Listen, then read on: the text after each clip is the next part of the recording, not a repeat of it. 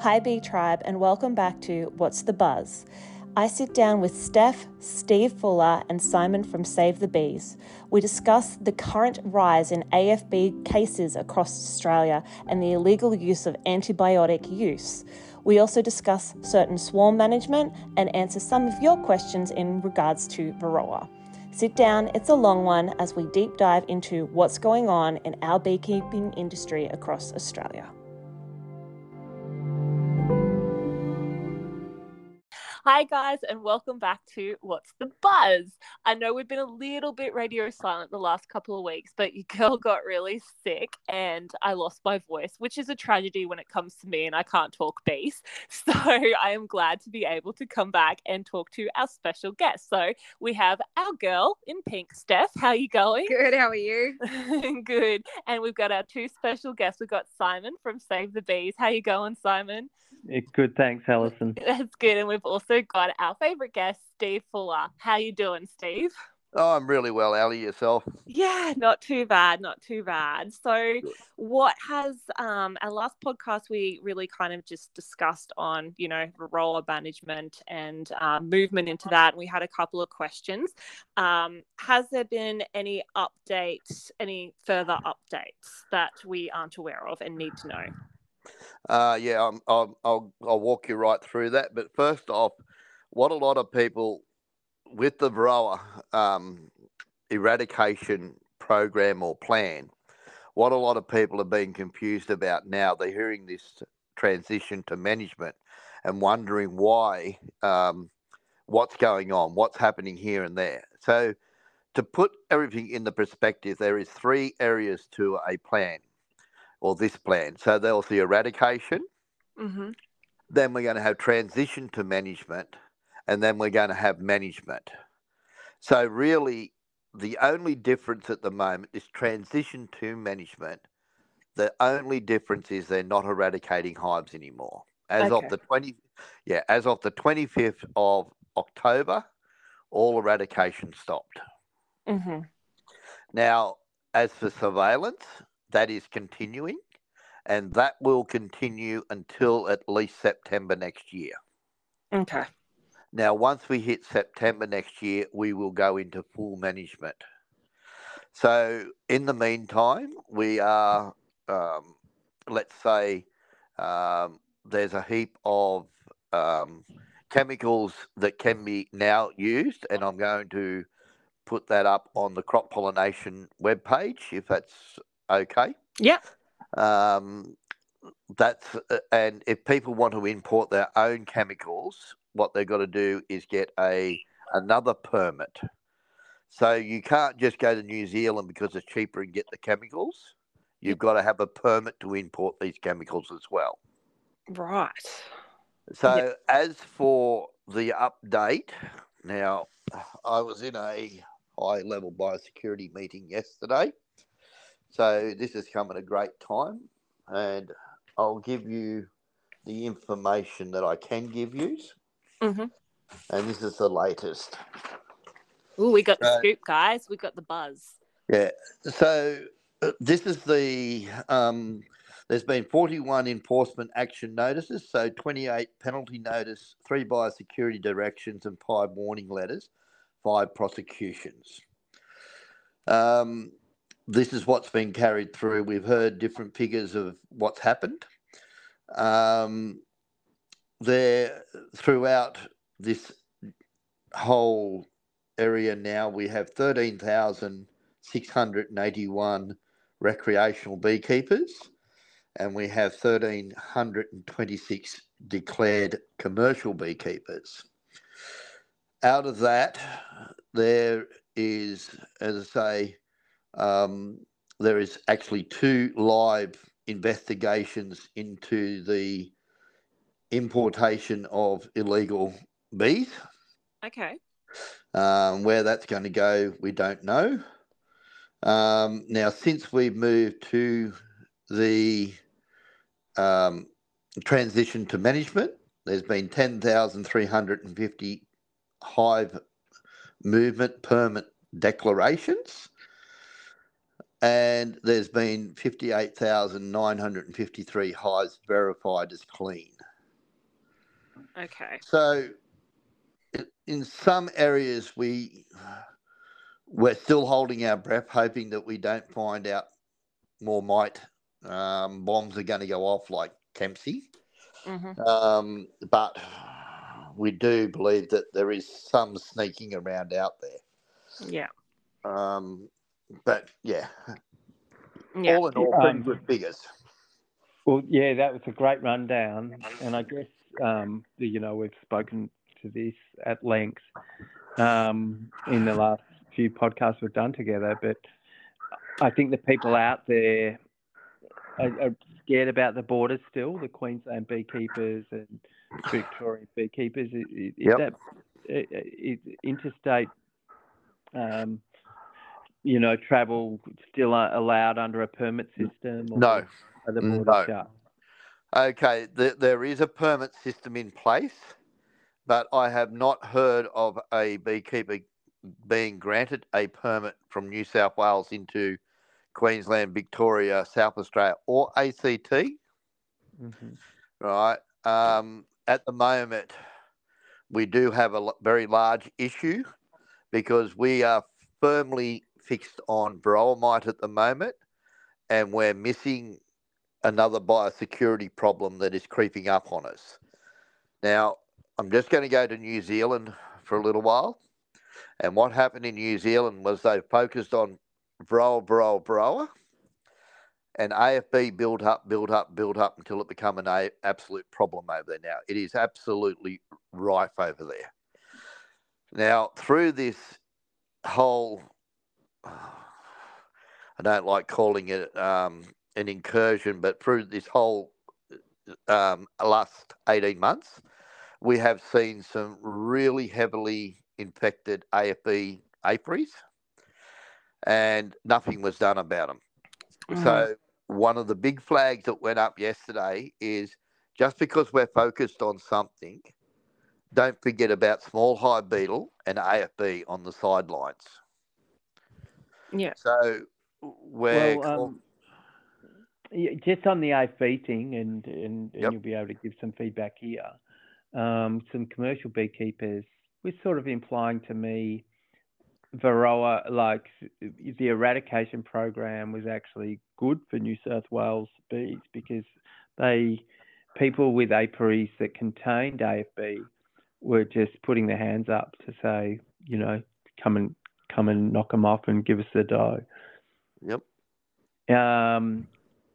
So wouldn't the AFB situation be better now that those guys? But it shouldn't be the case. If you have AFB, biosecurity standards says you have to deal with it immediately. So if you didn't deal with it immediately, you'd get a fine from biosecurity for that. No, but we know that doesn't happen. Like I don't know, if you girls know this, and I think. Definitely Steve would know this, that although you're not legally meant to treat your AFB hives with antibiotics and keep them going, a hell of a lot of beekeepers do. Well, that's what's wrong. People in Australia aren't. I know. If there's beekeepers that are doing that, they're putting the rest of us at risk. Hence why the person that brought in Varroa, they've put the whole rest of Australia at risk. So if you're not following biosecurity standards, you should be pulled up immediately anyway. Look, what about that guy a couple of years back that sold like 30,000 hives, all infected with AFB? He got sentenced to jail, didn't he? No, I don't think anyone's gone to jail. But not for AFB, no. But maybe they ought to have. But it's a tricky one. People get desperate. I don't know. There was a great article written in the ABK the other year, and he called terramycin, which is antibiotics, Ollie's lolly. I don't know if you heard that.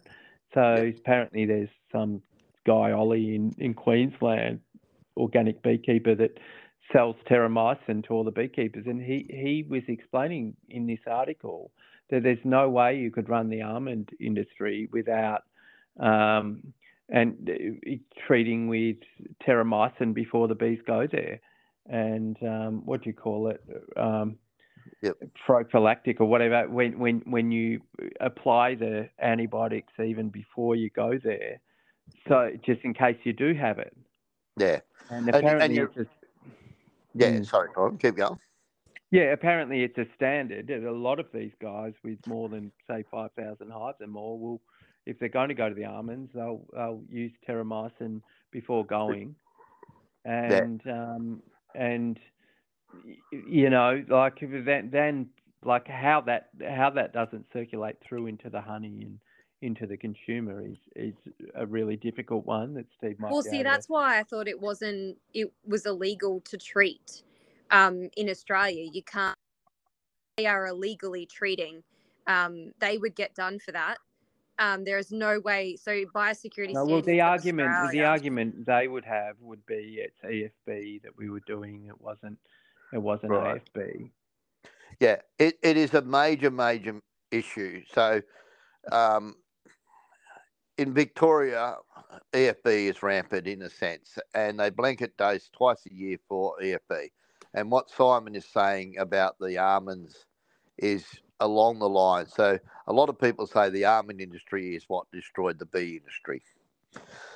The problem is that, like, if someone wishes to use something like this, I just wish they would put their hand up and be honest about it. So it's the dishonesty that I don't like. Now, when you say, okay, it does not cure AFB. It will never ever cure AFB. It masks AFB. So as soon as you stop feeding, it means that your hives will start breaking down. Now, I have been told that if you test for it correctly under the right system, if you are blanket dosing every 6 months, then you will actually pick it up. And the reason why it's illegal in Australia, it is an S4 antibiotic. And we use it in a lot of, I can't pronounce the proper name of it, but anyway, it's oxyteracetylene or whatever it's called anyway. And we use it in our antibiotics. And the thing is, if we keep using small doses in honey, when it comes to us, we could be building up super germs. Wow. So that's the thing. So it's an antibiotic that's used in humans as well. But you could rock in tomorrow and what's the name? Well, you know, I think it was used for pink eye and what's the name? There's a few different areas that it was used in cattle. So it's quite easy to get. It's quite and pigs, yeah. You say the pigs. Yeah. So what I've been told is that a lot of these commercial beekeepers will say that, you know, the pigs have got pink eye, give me that terramycin, and then it's been a well-known secret in the industry, and this is probably global, not just Australia. I got a very hard time when sort of I released that information. It was during the process that I was getting sued. I was saying that there are, you know, chemicals hitting Australian honeys, and everyone's onto it. And that's right. It's a, you know, it's meant to be, and like I think Steve would agree here. Like, well, we have to set standards of honey out there, and if someone has got the ability to not use terramycin or antibiotics, or withholds from going to the almonds and getting subjected to chemicals, they should be able to get a higher price for their honey. 100%. Now am I thinking, did I get mismanaged hives that had AFB, or did I get mismanaged hives, I fixed them up, and then they've caught AFB from, you know, the locals down the street? You know, they're on the same street as my site that I put those hives down, and I've got multiple hives and sites on that one street because it's like a bang, bang, bang, big areas. Yeah, so now I'm double thinking now. Well, to actually alleviate your fears there, Steph, right? With AFB, this is like one of the worst conceptions you can have is actually blame someone else. Yeah. Right. Now, what actually happens is the bees have got to go and get that honey. So they've got to have 8 spores before they're 24 hours old. Otherwise, once the larvae has hatched and it's over 24 hours, it can't catch AFB. So they've got to be fed AFB honey in that first 24 hours. Otherwise, and it's got to be 8 spores or more. Yeah. So what happens when you see a lot of AFB is usually winter and onwards. So what happens is the bees go and collect a lot of honey. Now, bees go and collect a lot of nectar. That nectar gets mixed around. It can be mixed together and it's stored. That stored honey can be in that hive for a couple of years. Could be years. Could be 10 years before they open it up and feed it to the larvae. Yeah. So you could have had AFB in your hive or that neglected hive for 2 years or whatever before they needed to open those stores. So think that they're coming back with fresh nectar and they're feeding their larvae, but they're only giving them 1 spore here, 1 spore there. They will survive. But this other honey that's been locked up is the spores are more concentrated. Yeah, and see, that's what I put it down to because they were mismanaged hives. Yeah. Just in turmoil. So there was no question in doubt. I was like, oh, they've come with it. And, it took them 6 to 8 months to show. But that's pretty average. You don't, like when you get a hive, 6 to 8 months is pretty normal for something like that to show up. That's right. Yep. So that's what I put it down to. But I am on a street full of commercials that I definitely know go to harm and pollination. Yeah, and look, you're right. And the biggest problem, and this comes to Varroa as well, and with the response and all this sort of stuff, AFB is completely manageable, right? It means you have to work your bees. You can't be a lazy beekeeper. And this is 100%. Yeah, and this is what gets me. Just because, oh, gee whiz, I want to have X amount of hives, that is not the key to it. The key to is having clean, healthy hives. Yeah. They will make you more honey, more pollination than having sick, diseased hives. Oh, yeah, for sure. They're blanket dosing then. Like, yeah. They're like, I don't want to be a whistleblower in the industry. I hear that's just like if you got more than 1,000 hives, you just got a blanket dose. Well, I can say I don't, but I have 25 employees. Mm-hmm. Right, so you've got to have the right number of employees to the right hives that you have. And that's what I'm saying. If you want to try and run an operation, it's a bit like, hey, if you want to be a big supermarket and only have 2 checkouts, you've got to have self-service, don't you? So in other words, you're sacrificing quality service to have quantity volume of customers coming through. And that's the same as beekeeping. Like it annoys me, and you're not a whistleblower, Simon. In my books, it's just a reality check. And this is the whole thing. If beekeepers want to be beekeepers, let's get a reality check and be beekeepers. Work your hives properly, and that way none of these biosecurity issues will be passed on to the next person. But it's not possible to think we could get rid of AFB in Australia, is it? Oh no, look, it is so prevalent. That's exactly right. It's everywhere. Yeah, there's gear like I've been to farms, and someone will turn around and say, my dad used to have hives over the back. And next minute you go up the back and there's a shed full of equipment. Hasn't been touched for 30, 40 years. Wow. You don't know what that equipment holds. But if someone who doesn't know about beekeeping go, I'm going to start beekeeping, they could start AFB all off again. And then they go, well, I put my hives next to that person. They give me AFB. They don't realise the old equipment still carries the AFB spores. Oh, yeah. You see that in beekeeping groups where someone's like, oh, I took over this house and they must have had an old beekeeper who we found all this equipment and anyone want to buy it? And you see that so often. Oh, it's so often.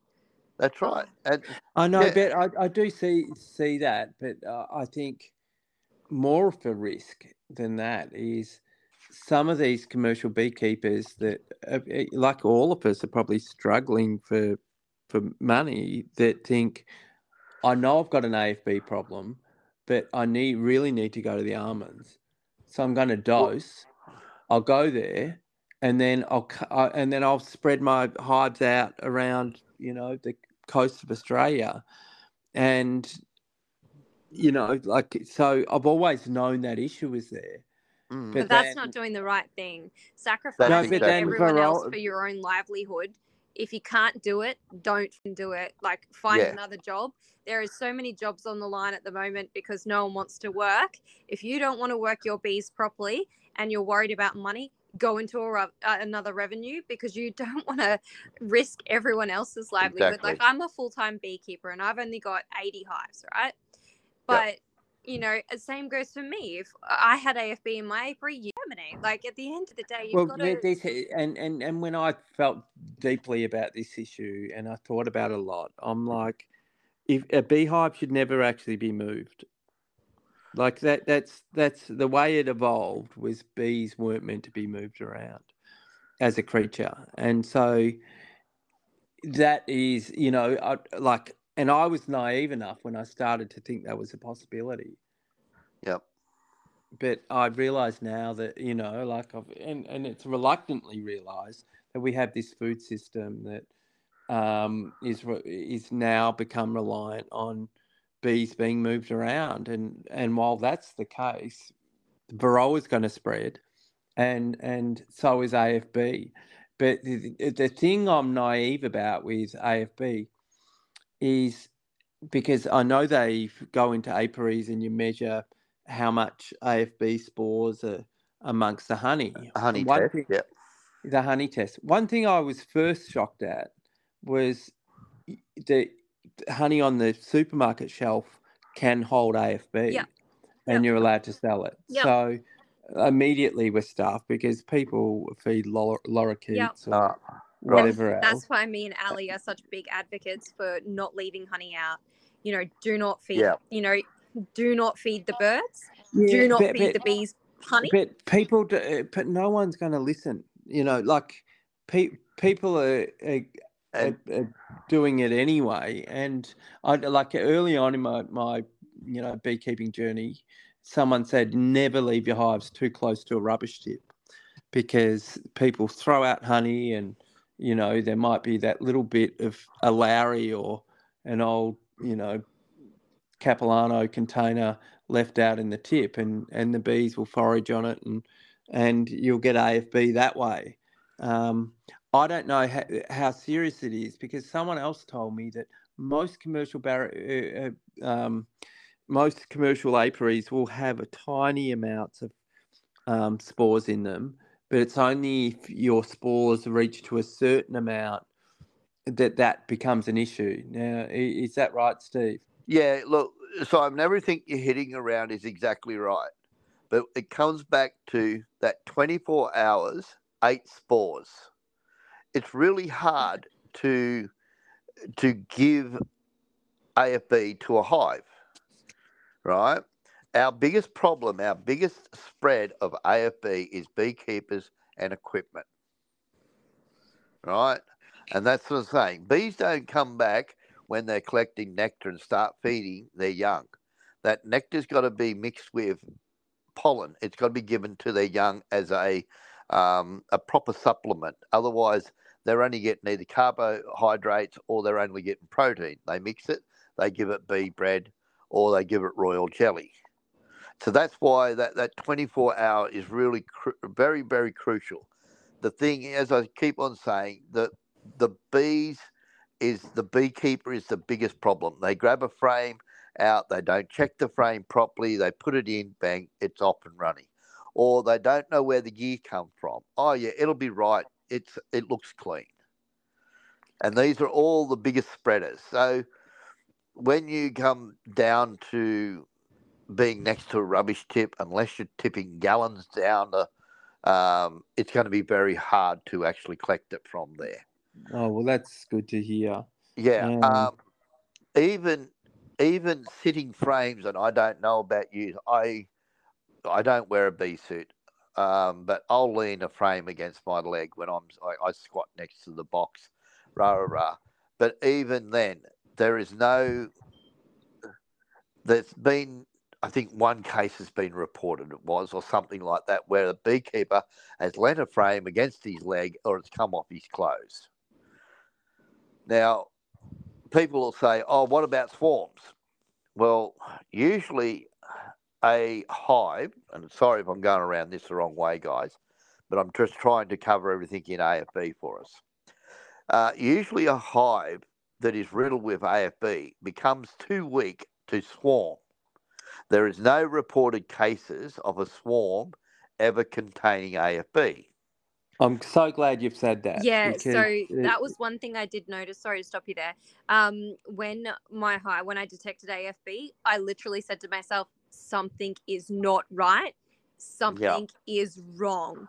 I literally fine-tuned, picked at every damn cell, and I found a handful. So it wasn't even an odor.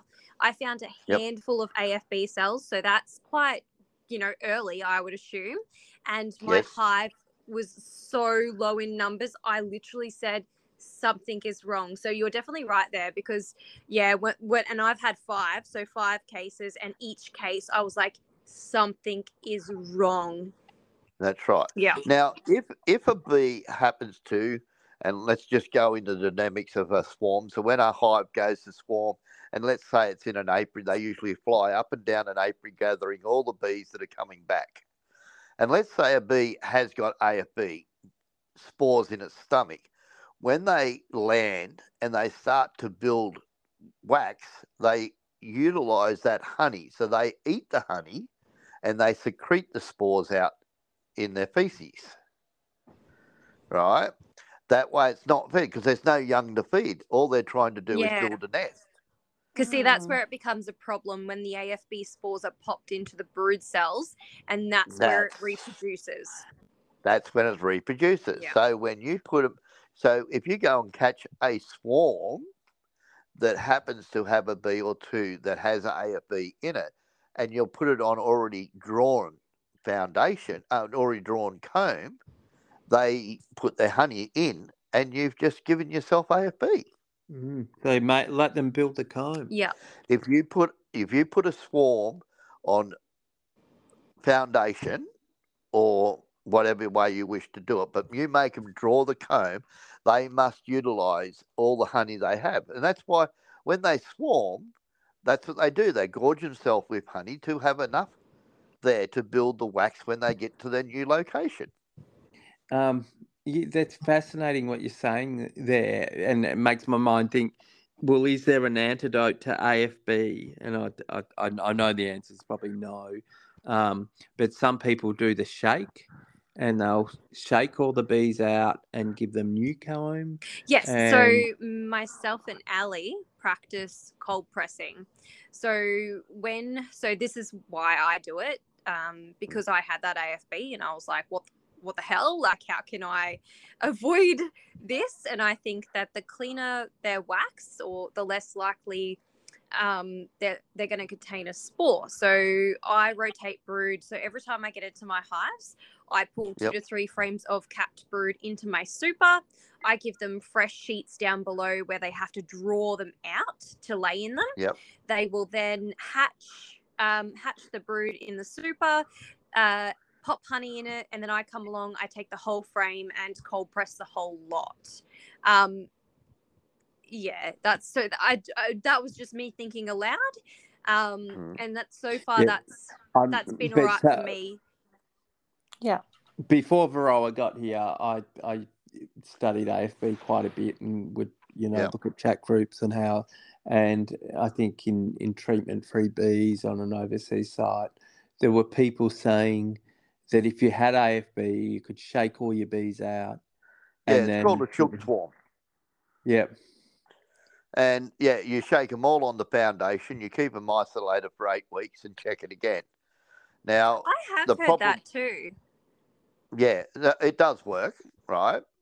The problem is when you shake all your bees out the front of the new hive that you have all foundation, a certain amount of honey is out the front.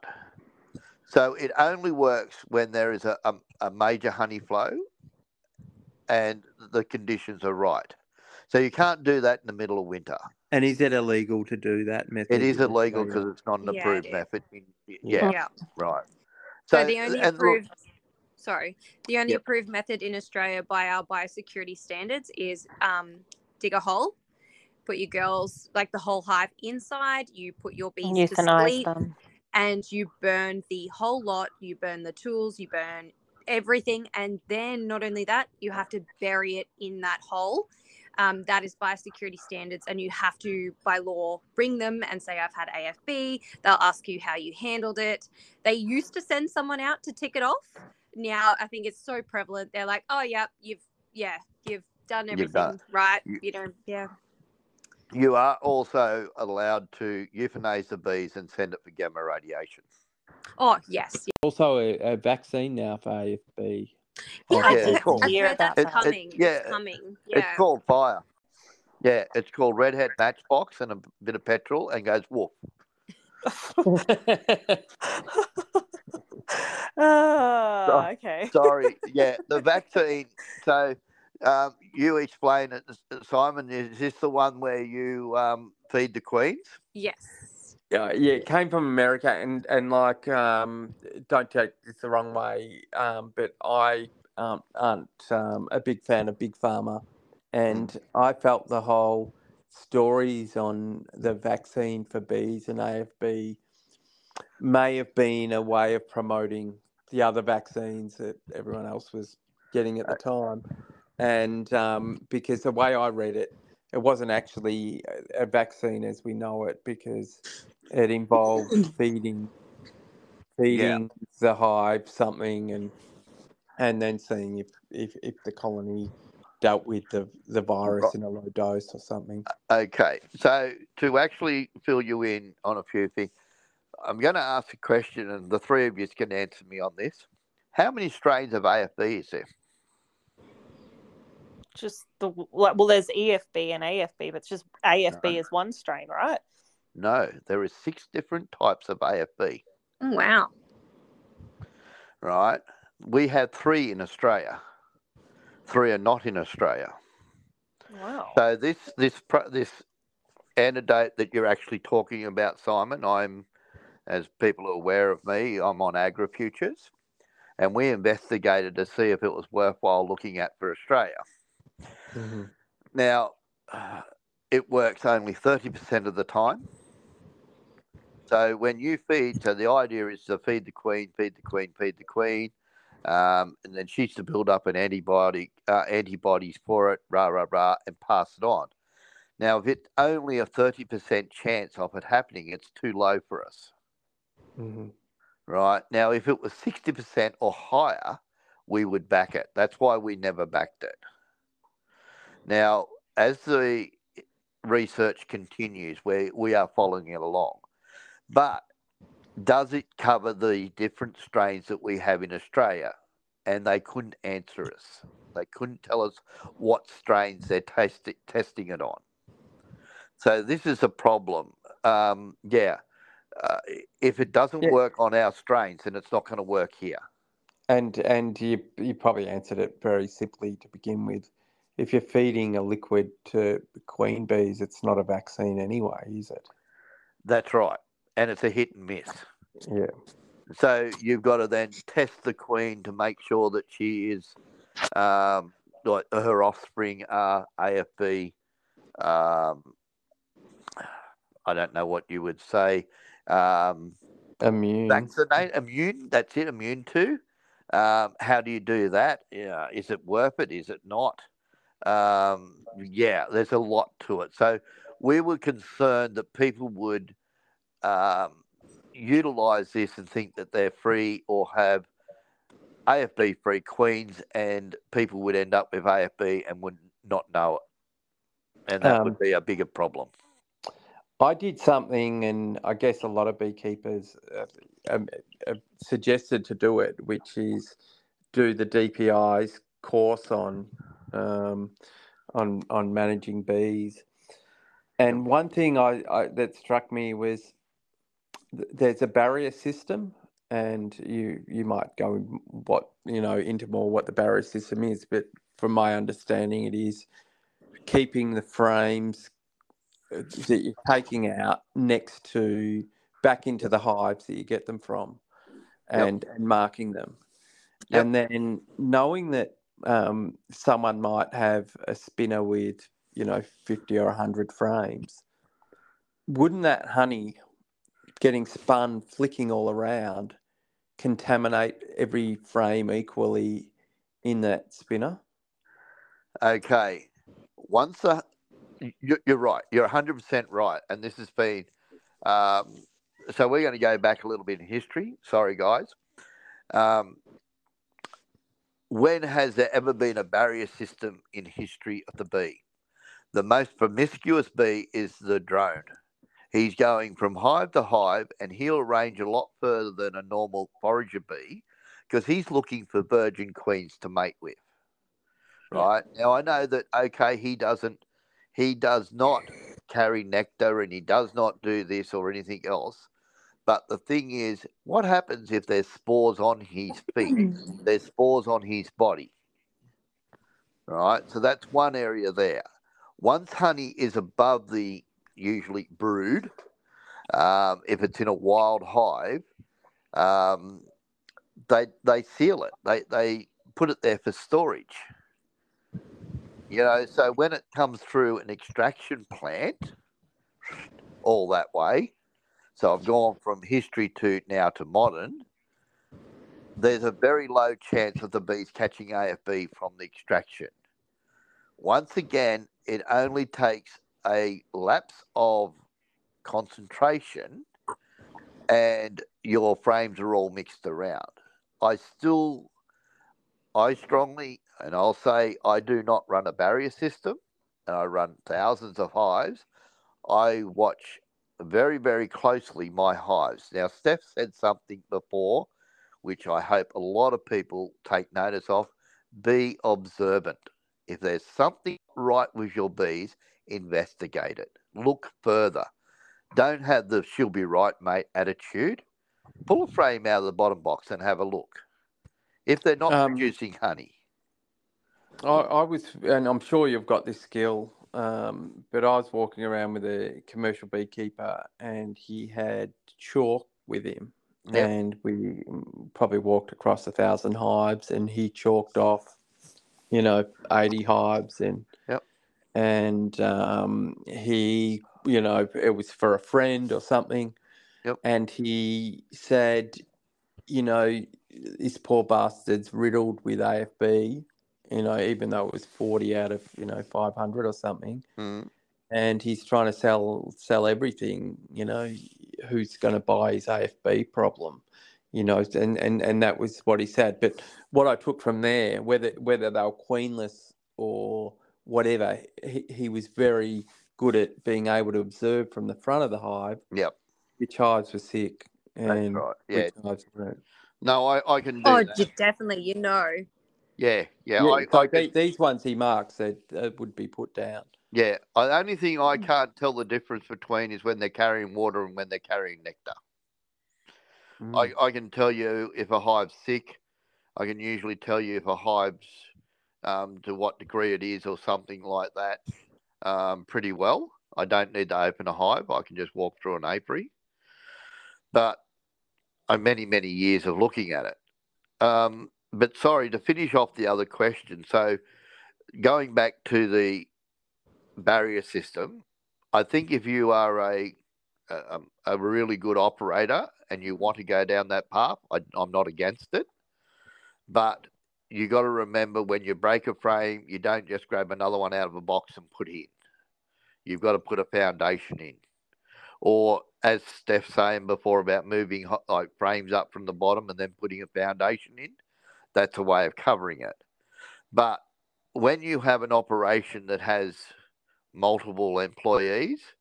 All you need is one disgruntled employee just to put a box around the different way, and there's your barrier system gone straight out the door. Yeah. So, and is it right that if you've got a spinner with 100 frames and a couple of them have AFB or from a sick hive, yep, there's going to be contamination? Well, they will, but because it's above the excluder, usually the bees clean those up and don't feed. Oh, yeah. Right, so it's not a big issue usually when it's above the excluder. Oh, that's good to know. Yeah. Yeah, it's when they're in the brood box. So it's your the brood hive box, doesn't. That's right. It's not contaminated until those baby cells get AFB.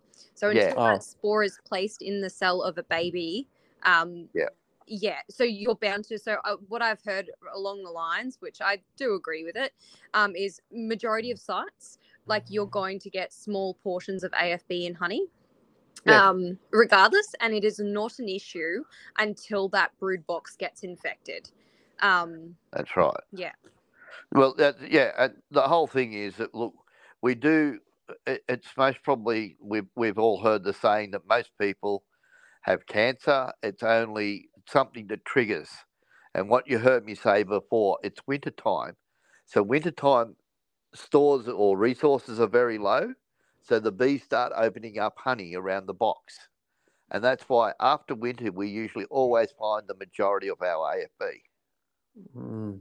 Oh, that makes sense now. Like, I've never really understood why commercial beekeepers are petrified of feral hives, because I've always thought some of the most healthy hives I've collected are from the wild in catching swarms. And I'm thinking because they're not manipulated at all, they're probably less likely to carry the diseases of a commercial hive. It's always probably scared me more if a commercial hive it's come out.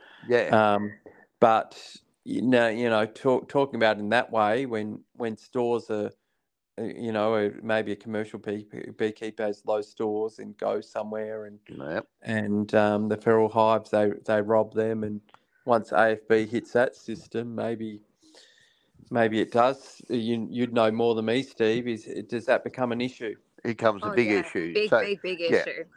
Yeah. So when we go to an area and we find that, okay, if I come into an area and I get lit up, I don't go back to that area for 6 years. Now, that sounds like, gee, that's a bit harsh, but it's to try and get it out of the feral population, it takes at least 6 years. And it's still you're really, really scared to go back to that. Now, I've been in areas and, been lit up real bad. Now, when you do get lit up, it'll be a couple of hives this time and a couple of hives in another couple of weeks and another couple of hives. When you get a blanket, the whole apiary, 100 hives light up, that's when someone has baited you. That's a completely different story. Yeah. So the other thing is the biggest spreader of AFB is the person who has a full-time job and so many hives, like about 200 or 300 hives, and they can't manage them properly. Yes, I'm glad you said that. That's the biggest spreader of AFB, because they're not relying on it as an income, and they'll get to it when they do. And you've heard me say that's a puppy syndrome. Yeah. Now, this is where an uneducated beekeeper, and this is what I love about you girls, you are getting out there because education is paramount. 100%. Absolutely. Yeah, if we can, I'd love everyone to have a hive, right? But, okay, not everyone wants to get educated. It's like, I know how to paint a wall, but do I know how to paint a wall professionally? Now, bees, yes, I can go and get a box of bees and I can have them there, and I might keep them for a couple of years. I might keep them for 6 months, whatever. It takes education to get it right. Exactly. Yeah. And just on that note, though, and early on in my piece, I rang a guy, you probably know him, Steve, Rob Manning. Yeah, I know, Rob. Yep. And at that stage, in my naivety, I'm like, well, how can they let 100,000 hives hit Victoria, merge up? Because I'd been reading about biosecurity, and I knew that moving hives around could cause disease, and I was worried about AFB, and he said, Simon and Varroa, and he said, Australia, if they wanted to get on top of disease, it's quite simple. And this was before all the COVID stuff. But he said, you would just make a hive stand still and then get people to deal with it. And then that's how you deal with it. So that's obviously not going to happen because of our food system. That's our biggest problem. But the biggest problem is the migratory beekeeping, and I've got people in my own area at the moment. I live on a peninsula, on the Mornington Peninsula, and they're like, can we stop the almonds coming back to our area next year if Varroas hit the almonds? Yep. And although, because there are people out there, a lot of elderly Greek people, other people, I know they're not looking after their hives. I know because I'm picking up the swarms from their hives every year. Yeah. Yep. And I'm not concerned about those guys because they're not moving them around. Right. So, okay, Simon, if I can say a commercial migratory beekeeper, right? The last thing I want to do is have a swarm issue from my hive, because I'm losing a bread queen and half my hive, which means that they will not be productive again for at least 6 months. Right? Would it be 6 months? Depends on the conditions. Depends on the conditions. Now, it's actually, research has shown that 25% of hives, 25% of swarms don't survive. In terms of, I would agree with that if you've got thousands of hives or migratory beekeeping. Yeah. But because I've come from a rescuing bee, lifestyle, I never lose a swarm. No, but you take them and you look after them. Well, it's because I think the intelligence of the hive itself knows it's only going to swarm when it's got the resources around. When I have lost them is when someone moves them, to a higher ground or a different area. And they haven't got that intelligence.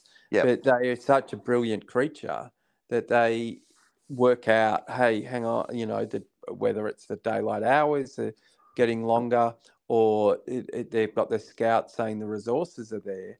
The whole point of their existence and is reproduction and to swarm. That's right. And I think, for me, it's probably one of the most beautiful parts of beekeeping is watching them swarm.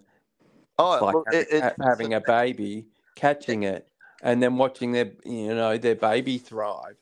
And I've, in watching natural beekeeping, have just thought, well, it's a shame if we lose that connection to realise how important swarming is.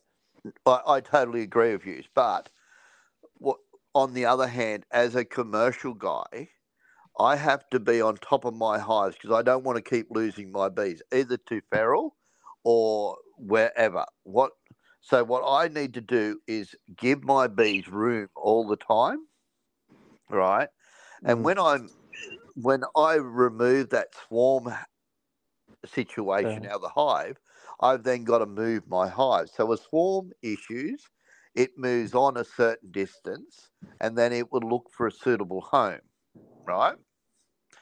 And I'm only trying to replicate that through my management of my hive and then moving it to resources.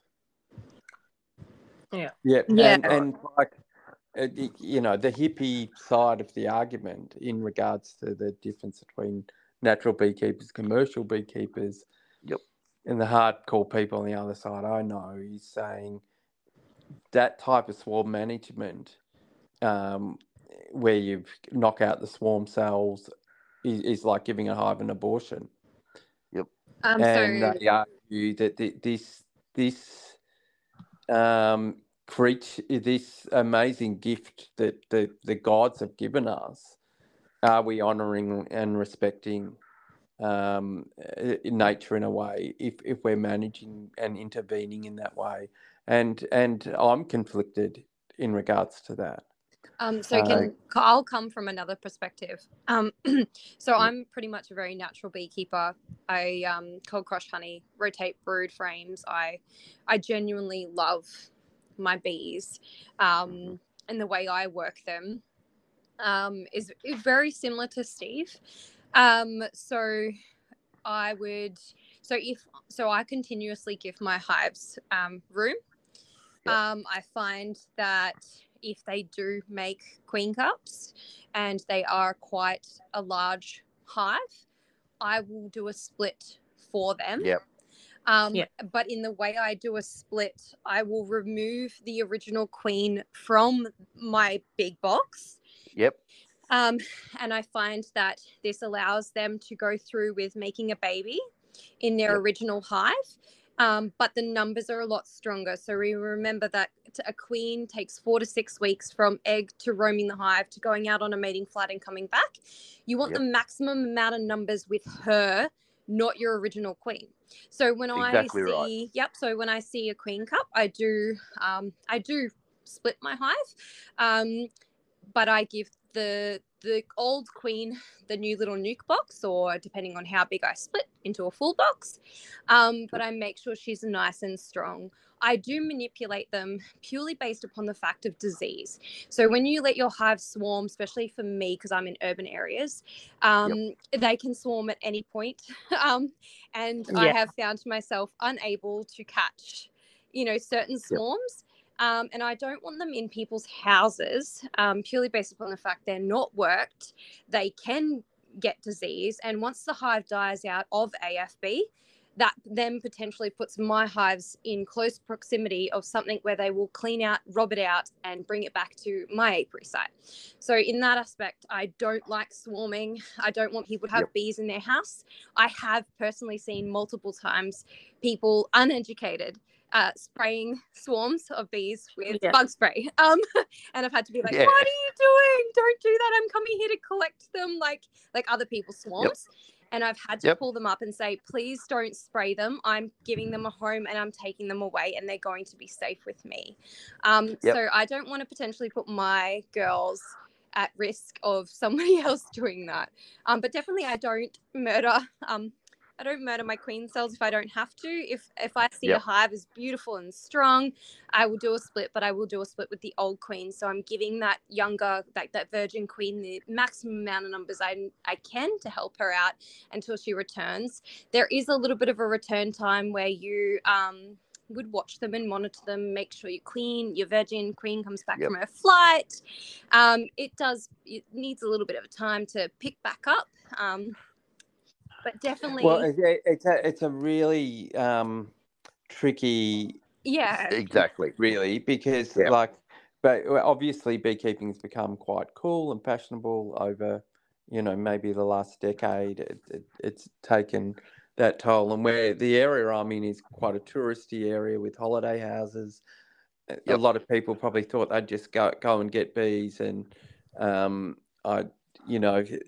if you carry on with Steve's puppy scenario, well, they're not looking after their puppies at all, and they're breeding. I actually, for years it has been a delight to just go and be able to pick up swarms.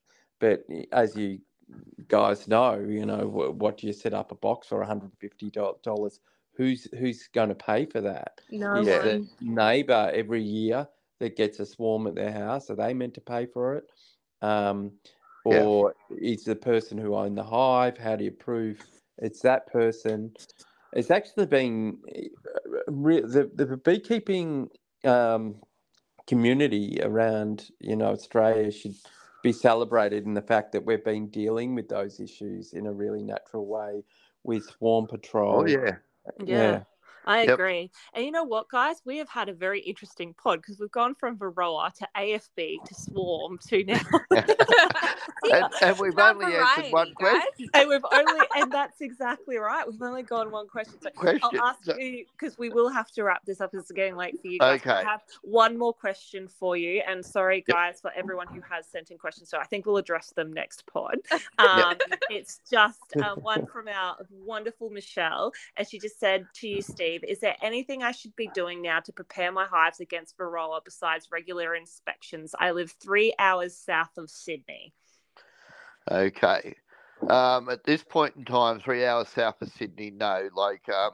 We do not have any indication of Varroa down there. Mm-hmm. It's also going to be colder in winter, which means they're going to have brood breaks. Yeah. So we expect Varroa most probably will hit there possibly next year. Yeah. Now that will be, and I'm sorry, people who are moving hives now, because you are allowed to move in New South Wales. Once you detect Varroa, you are allowed to move that hive. Don't ask me to explain that. That defeats all purpose. But if at this point in time don't use any miticides or anything like that, just do your normal alcohol washes I don't even like doing alcohol washes. I like to use a soapy water wash. And I think it's, what is it? I heard there's a special type of soap. I heard Randy Oliver saying low sud. So it's a fairy tale or something like that. But look, a low sud soap is the best to use in it. And it's safer to use than an alcohol wash. I know it does euthanize the bees. But if you do that every 16 weeks, that's the only way you can keep on top of it. A sugar roll is acceptable as well, but when you only have very, very, very low mite counts, you may not pick it up for 12 months. Okay. So my advice at this point in time is to just manage your hives every 16 weeks as per DPI instructions. But don't try and put in miticide and think, I'll do this and I'll do that. That does nothing. Yeah. Okay. And can you just confirm that there's no one who's actually lost hives to Varroa mite yet? Okay. There was one hive has been found dead, but they could not prove that it died from Varroa mite. Hives are being taken back into the old red zones. They done an alcohol wash the other day on, and I'll tell you the exact figures. So they've done a count on the. Oh, you go. Oh, rightio. On 328 bees, they got 277 Varroa mites. Holy dooly. Right, that means it has an 85.5% of infection rate. Now, this is where it's been introduced back into. So that's showing that all the baiting that they done and all that was useless. Nothing. Exactly. So, but the hive is strong. Why? Because we don't have the viruses.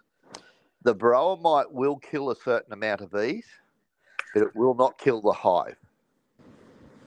Right? And is that something we should be buoyant about, or is that something that we should be like, oh, the viruses are imminent and then it's going to be really bad? Right. Viruses are imminent. When? I can't tell you. It's not a matter of if, it is when. How do they get in? So that would be on an infected Varroa, wouldn't it? So it's either an infected Varroa, semen, right? A queen that comes in for that, even though she's in quarantine, if she carrying the viruses, and they don't detect it, right? Well, surely you've got to ban all. Can't we learn from our mistakes? Shouldn't we ban semen coming in? It is banned. It is illegal to transport anything live, whether it be bee semen or queens. It's illegal still. No, but there's permits. They've been running what? Yeah, for ages they've been bringing it in. You can bring an import. You can bring a queen into the quarantine, into the insectary. Kidding me? Have we not learned yet? Have we? Okay. No, but this is the problem, though. It's a true Aussie way. She'll be right, mate, until it's here, and then go, "Oh, how did that get here?" And then they shit bricks. Yeah, and then they want to point finger at everyone. Yeah. Like exactly what Simon said. Like we could cure a lot of our problems if we could have a standstill. And let's go back to COVID. We couldn't even get people to stay in their own states. And they wanted to go to football matches and they wanted to go to whatever, and they just spread it.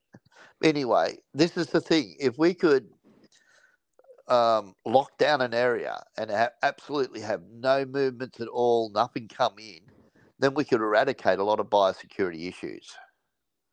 But as soon as you open that border again... But just in this example, though, so we've not had Varroa, or we compare it to New Zealand or whatever. We were the last continent standing. Now we're the last... We do have Varroa, but we haven't got the viruses. Yep. Can't we be attempting to go without having the viruses? Shouldn't that be a major focus? So let me just clear you up on a couple of these. Some of these viruses we have had in the past, right? So like cashmere paralysis, and we eradicated that, right? Now, that's okay. Just because at the moment it is not showing up doesn't mean Australia is free. It does not. All it means it has not found its way into our present honeybee industry. Is deformed wing virus the really scary one? Is that the... Yeah, it's pretty bad. Yep. And is it possible that virus is already in Australia? They don't know because they haven't seen it up in... and I've asked some of the leading scientists on this, and they said it's definitely not here in Australia. But we don't know. It could be right up the top of Australia. And sorry for asking so many questions, Steve, but does that mean if we're importing queens from overseas that might have Varroa resistance, are we risking also bringing in deformed wing virus? 100%. So there's a guy, I don't know, like a queen breeding association, and I've been watching their stuff, and you've got I think it's Richard Sims, one of the guys who they've been saying, bring in the drone brood, the drone semen, bring in the queen from overseas. Yep. And I just, I'm a bit hippyish. Like, don't muck around with nature. But it is a risk, and it so far quarantines wise in the fact that they've halted that program. Okay, if we want to stop Varroa, why not just bring in Africanized bees? I think we're discussing here, if we haven't lost hives to Varroa yet, Varroa isn't the worst risk. The worst risk is the viruses that Varroa can circulate. Exactly. So New Zealand didn't have viruses when it first got Varroa. But how did they get in there? Well, they believe through the semen. Right, and this is what the problem. So we have identified that. But as I was saying, what you're saying, Simon, and sorry, I wasn't trying to be sarcastic when I said about Africanized bees. Yeah. But the thing is, the biggest thing about Varroa is hygiene. Now, this hygienic cleaning gene, right? Varroa sensitive gene is just that they can smell it. So if you go and have a look at an Apis cerana, the Asian honeybee, their drone caps all got a little hole in them. And they believe that is so that the bee can smell if there's Varroa in it. Oh, wow, that's clever. Right? Now, if we could breed that into our bees, once again, I know we're mucking with genes, but they could actually smell it. So this hygiene sensitive gene is just you spray it on, and if they can smell it, they clean that cell out, get rid of it, and the Varroa goes with it. The thing is, though, Africanized bees, and this is where we go to feral bees as well, are usually that little bit more aggressive. So something comes into a hive, they want to get rid of it. They're always cleaning, you know what I mean? But the problem is you've got to put up with an aggressive bee then. Well, but yeah, Ben told me when he was researching Varroa in Europe, and he said, mate, I had to wear 2 bee suits sometimes. And that was just, that's what ended up happening. That's right. So our main thing is, once again, as I said, we are focused on Varroa. We've got to be looking left and looking to our right and not letting anything sneak up and go, oh, gee whiz, now we've got viruses. Yeah. Yeah. Well, are you, like, in terms of where you sit in the pollination industry, are you putting forward, and I wish people listened to you from the start, Steve, but hopefully they're listening to you now. Are you against the importation at the moment of drone sperm and of queen bees in regards to viruses? So what we've actually commissioned, and I was one of the people who approved it. I want to make 100% right that it is not being imported through drone semen or queen bees. So in other words, if you wish to have either of those imported into Australia, they have to be tested first. Excuse me. That way we can make sure that it's clean. We need to keep our diversity coming in as well, but we don't need to bring them in just for the sake of it. Once again, it's going to be someone or somehow a swarm off a boat or someone who thinks that they're above everyone else and go, oh, well, I'll just take some semen in. What will it hurt? Yeah. That's the problem. People don't realise it. Anyway, these are things that we got to stop. So, but we've got to keep our eyes open for it.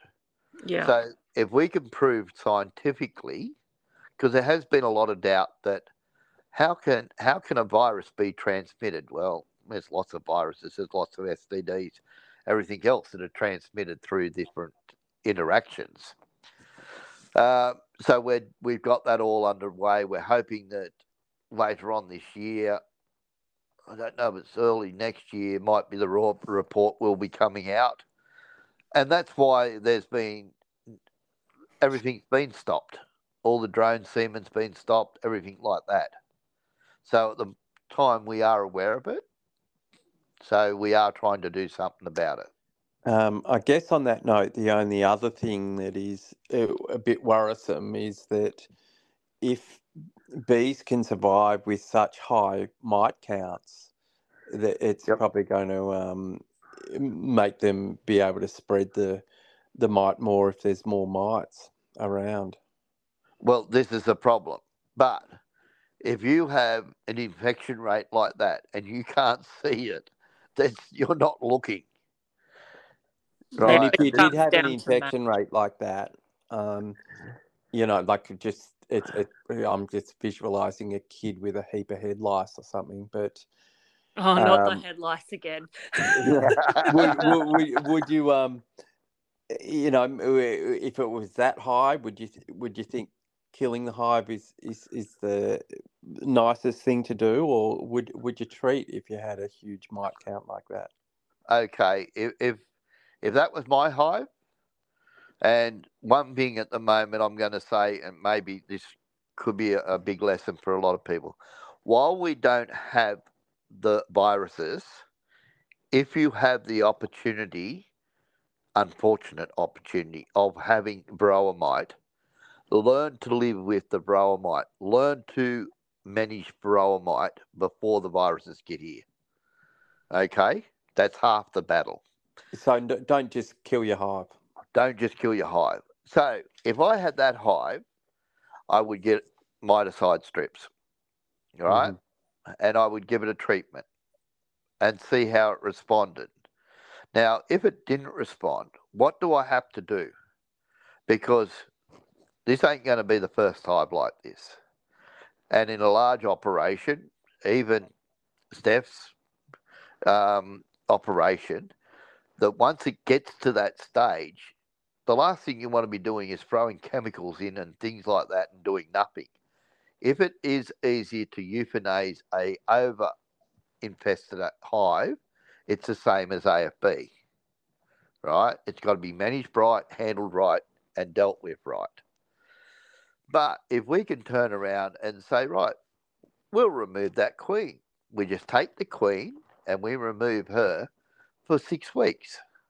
In other words, the hive goes broodless. It's still functioning. And we can turn around and after 8 weeks, there's no brood.